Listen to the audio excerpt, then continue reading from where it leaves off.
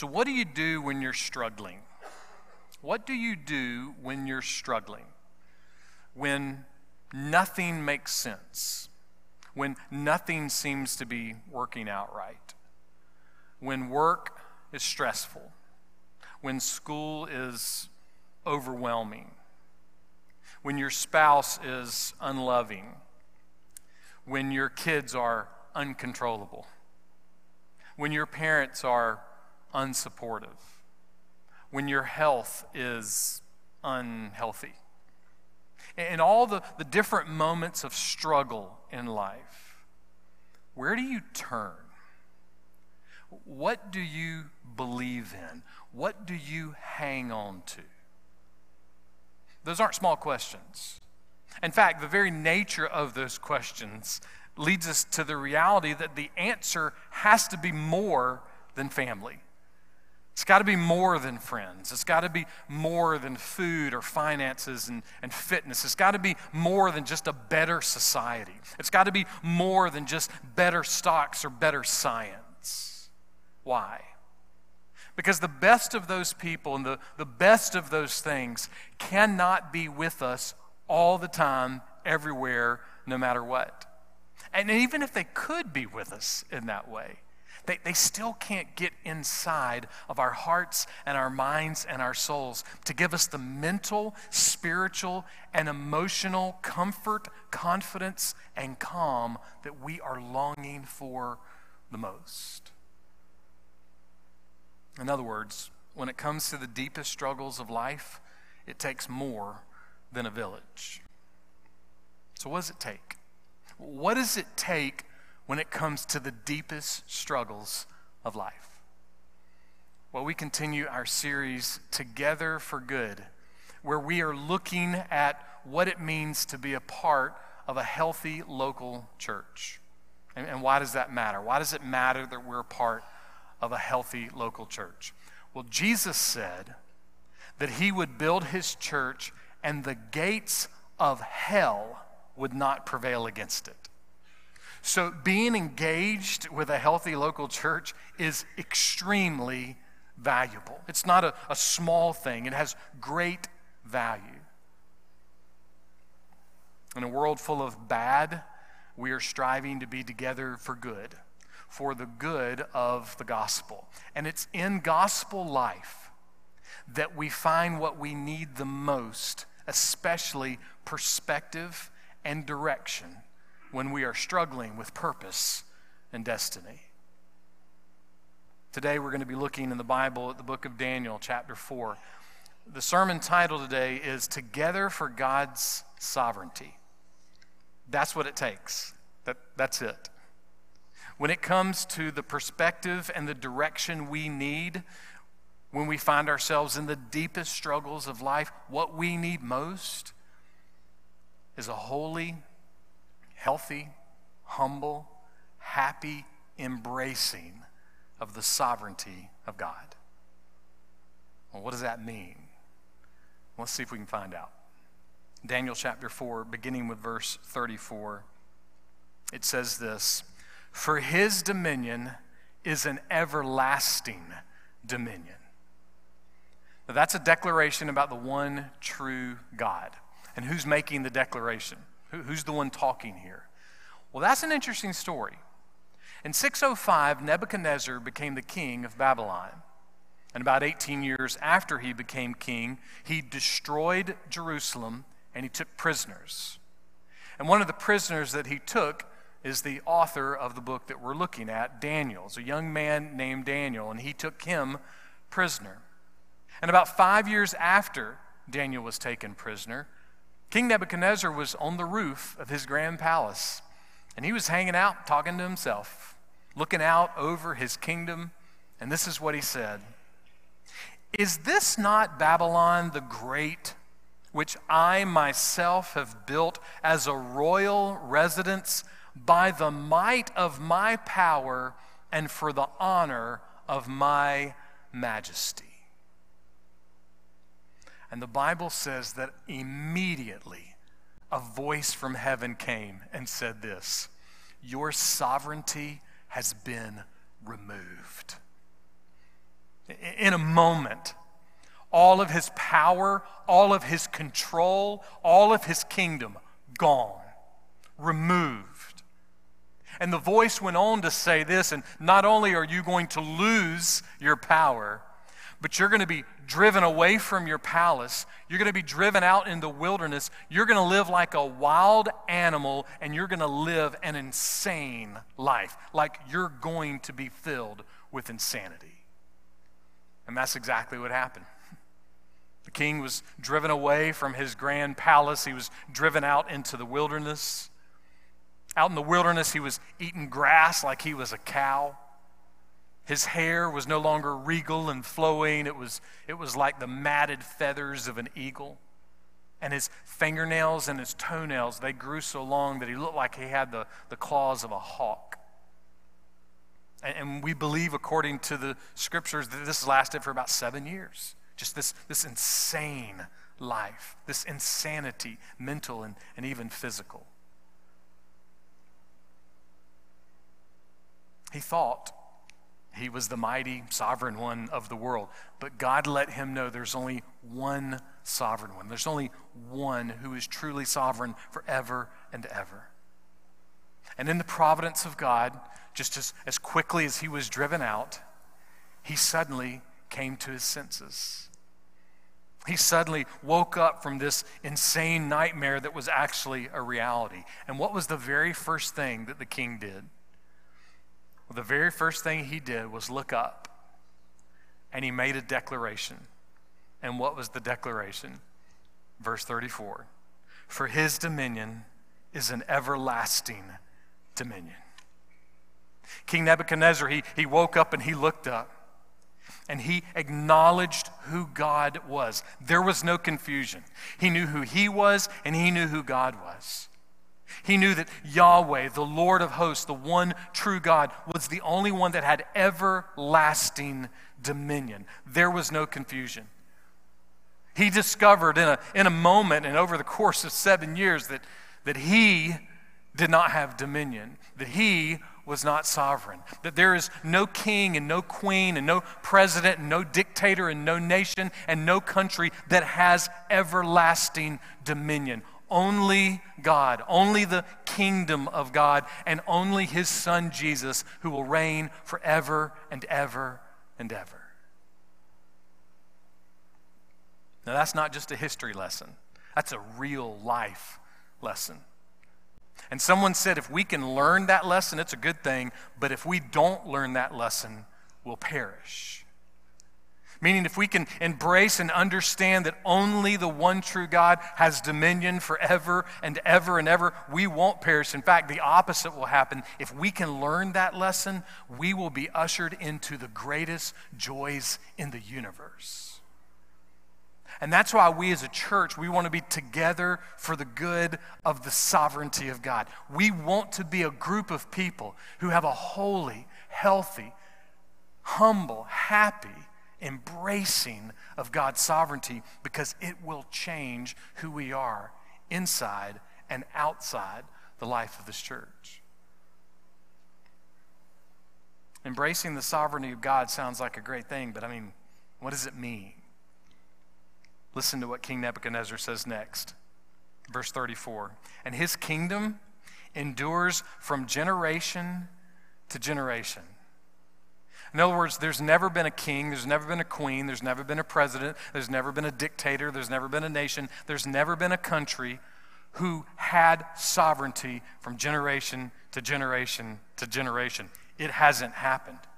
In every single generation, God was always God, and he was God alone. His dominion, his kingdom, his sovereignty is the only thing that has existed overall. His everlasting dominion has always been, and it will always be, and that's why we read dead people. That's why we don't just believe whatever we saw in our reels last night from 9 until 1 in the morning, right? No, we read dead people because the Christians who lived long before any of us were born, they have great things to say about the kingdom of God, the dominion of God, and that matters. And it matters because all of us throughout our life, we are so tempted. We're so tempted to think that whoever happens to be in power at any given moment, that what they do and what they say last from generation to generation to generation. It does not. It does not. Only the dominion of our God is from generation to generation. And that's why we read books by Corrie ten Boom. It's why we read books by Dietrich Bonhoeffer and others who endured the Nazi regime, who endured living under the most vile, or at least one of the most vile rulers that has ever been on earth. And we look at their unwavering confidence in Jesus Christ. When the world really was going to hell, they were confident in Jesus.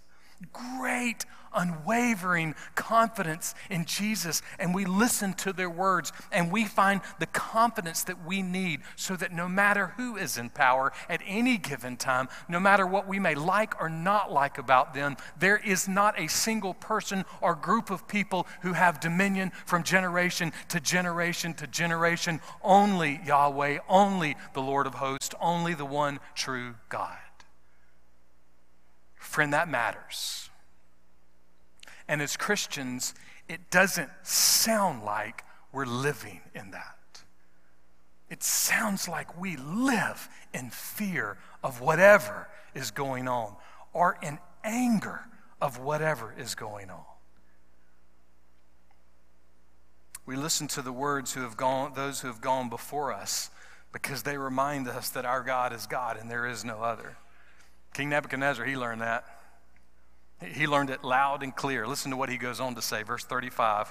All the inhabitants of the earth are of no account, but God does according to his will among the army of heaven and among the inhabitants of earth. In heaven, on earth, in Middle Earth, in Narnia, in Genovia, in the multiverse, wherever you can think of some type of kingdom, God and only God has always had dominion, period, exclamation point. There is no other God besides our God. The Lord reigns, and he is robed in majesty forever. Forever. Now again, someone will say, that sounds good, but what does it mean? I mean, those sound like really good points, but how does all that make God sovereign? King tells us, he lays it down in one phrase, verse 35, and no one can fend off his hand or say to him, what have you done? No one. Not me, not you, not your parents, not your grandparents, not any elected official ever, not any pastor ever, not any atheist, no agnostic, no one anywhere, past, present, or future, can look at God and say, what have you done? I need to fend off your hand. Now, can we say to God, what have you done? Can we say, God, what have you done? God, what are you doing? God, why didn't you stop this? God, why didn't you start this? God, why didn't you intervene? Sure. I mean, in our moments where we are completely overwhelmed, where our struggle is beyond our imagination, where the darkness will not lift, yeah, we might ask questions like that. But don't forget what Nebuchadnezzar said. He said, no one can fend off the hand of God. So yeah, you can ask God questions, but you can't coerce him. You can ask God questions, but you can't change him. And if we're honest, even just like on the surface of our heart, we kind of want to say, I don't know, I don't like that. That doesn't feel right. It makes God sound mean and unloving. I mean, if he was a good God, he'd let me fend off his hand every now and then, right? I mean, if he was a good God, he'd listen to my thoughts, my ideas, my opinions. If he was a good God, he'd be open to change. I mean, if he was a strong God, he could change things at any time. And if he was a loving God, surely he would change things to make them right. At least our version of right. Well, King Nebuchadnezzar, he thought like that too. And it drove him to insanity. And it wasn't until he came to his senses that he realized, oh, wait a minute. God is God and there is no other. And his dominion and his kingdom, they're the only ones that are everlasting. You know, King's story sounds a lot like that story that Jesus told about the prodigal son. Remember the prodigal son, he was basically looking at his dad going, look, I don't like your way of doing things. I don't like your plans. I don't like how you do life. I got my own ideas. I got my own ways of how I want things done. I got my own opinion. So, you know what? I'm just going to go and give me the money. I'm just going to take the money and run. That's just what I'm going to do. And he did. And he blew through all of his money. And he found himself literally in the slop on a farm, waiting for the pigs to finish eating so he could get their scraps. He was so desperate and so destitute. And when Jesus was telling the story, he said it was at that moment that he came to his senses. And he said, what in the world am I doing? My Father is good. My Father is loving. My Father is just. And my Father is right. He came to his senses and realized, oh, wait a minute. My Father is everything I thought he wasn't. Everything I questioned was actually right. Charles Spurgeon said this, most men and women quarrel with God's sovereignty. But Mark, the thing you complain of in God is the very thing that you love in yourselves. Every man likes to feel that he has a right to do with his own as he pleases. We all like to be little sovereigns. He goes on. There is no doctrine that has more excited the hatred of mankind than the truth of the absolute sovereignty of God. But, he says, there is no attribute of God more comforting to his children than the doctrine of divine sovereignty. If God lights the candle, none can blow it out. Chew on that one. If God lights the candle, no king, no queen, no president, no dictator, no pastor, no nation, no country, no person will blow it out. It's God's candle. It will not be blown out.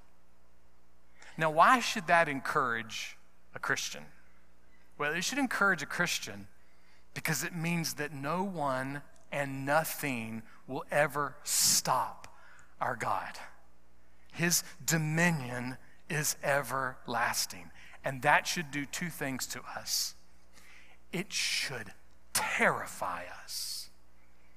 And it should also cause us to think, man, God is terrific.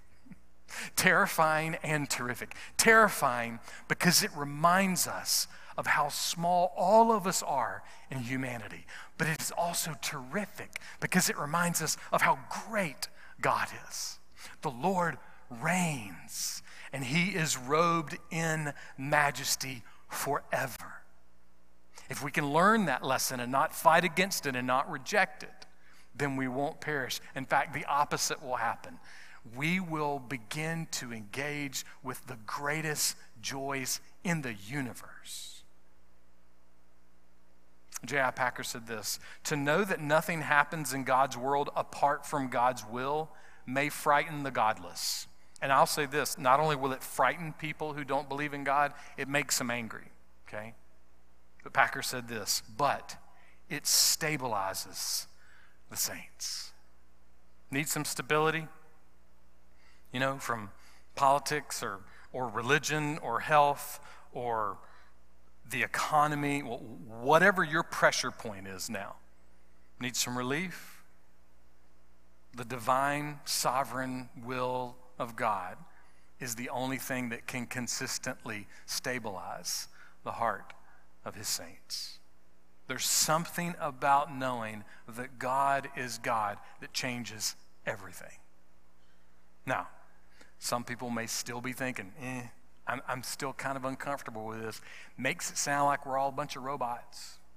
Like everything is just this fatalistic, determined thing, and we have no freedom. King David said this, Psalm 34, verse 8, "Taste and see that the Lord is good." That sounds like a good taste test for us to have, right? Taste and see, test and see that the Lord is good. Maybe that's what we need to do. We need to take the sovereignty of God for a serious test drive. And instead, in the moments when we're struggling and we feel like everything's falling apart, instead of first and most saying, "God, what are you doing?" maybe let's just try what it means when we in that moment say, "The Lord reigns, and he is robed in majesty forever." It's a good test, and it's pretty much exactly what happened to King Nebuchadnezzar, right? He woke up from his insanity, and what did he do? He looked, he locked, and he lauded. He looked up to the sovereign God. He locked in to the sovereignty of God.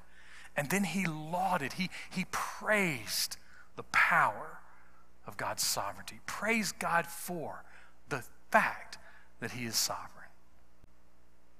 What would happen in our life if we started following that pattern?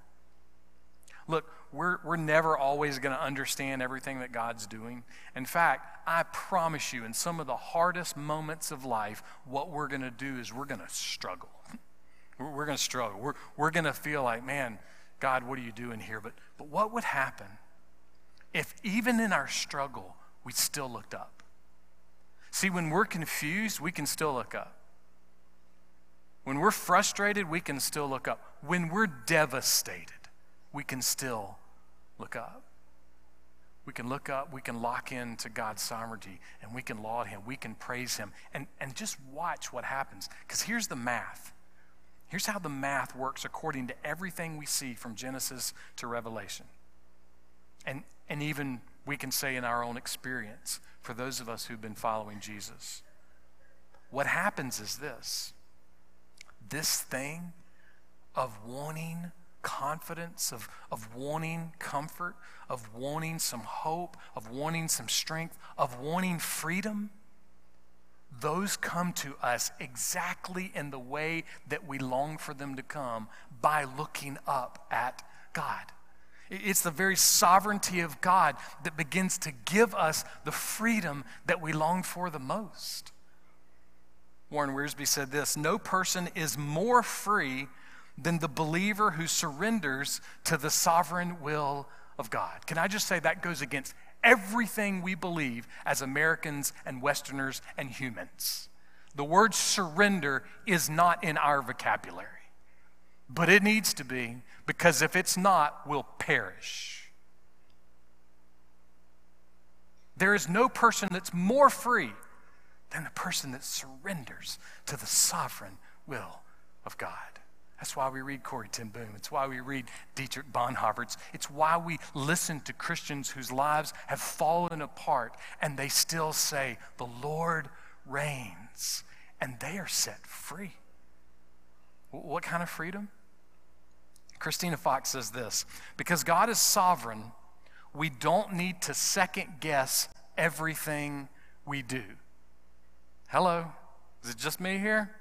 I mean, I don't know about you, but I'm in a season of life, I need that kind of freedom, because I'm second guessing everything. Man, I thought when my kids were out of the house, it got easier. No way. Oh my goodness, it's harder than it's ever been. I feel so much responsibility about their lives right now. I'm like, I should have said this. I'm a huge second guesser, but you know what? I don't need to be if I start dialing into the sovereignty of God. Because if God is sovereign, I don't have to second guess every decision I make. That doesn't mean that you can just go do whatever you want to do. No, we still need to be obedient to Jesus. But we don't have to be second guessers, because we can trust the Lord. But you know, the freedom that we have in the sovereignty of God, it's more than just not second guessing. It's so much deeper, the freedom that we have. Because here's the thing. You know why we're not robots? You know why this is not some, mechanic, fatalistic, kingdom, and there's nothing we can do about it, and there's no freedom? You know why none of that's true? I can tell you why none of that's true in one word, and that word's Jesus. We're not robots because of Jesus. We're not in some, wound up fatalistic clock because of Jesus. Carrie Seavey is a wife and mom. She lives out west in Washington State. And about 9 years ago, she was writing about a season of life where she said her soul was just dark. That darkness of night type of thing when the clouds will not lift. It's just dark and it's heavy. And she even said, and I couldn't even put my finger on why. But she said, I couldn't break free. So how did she break free?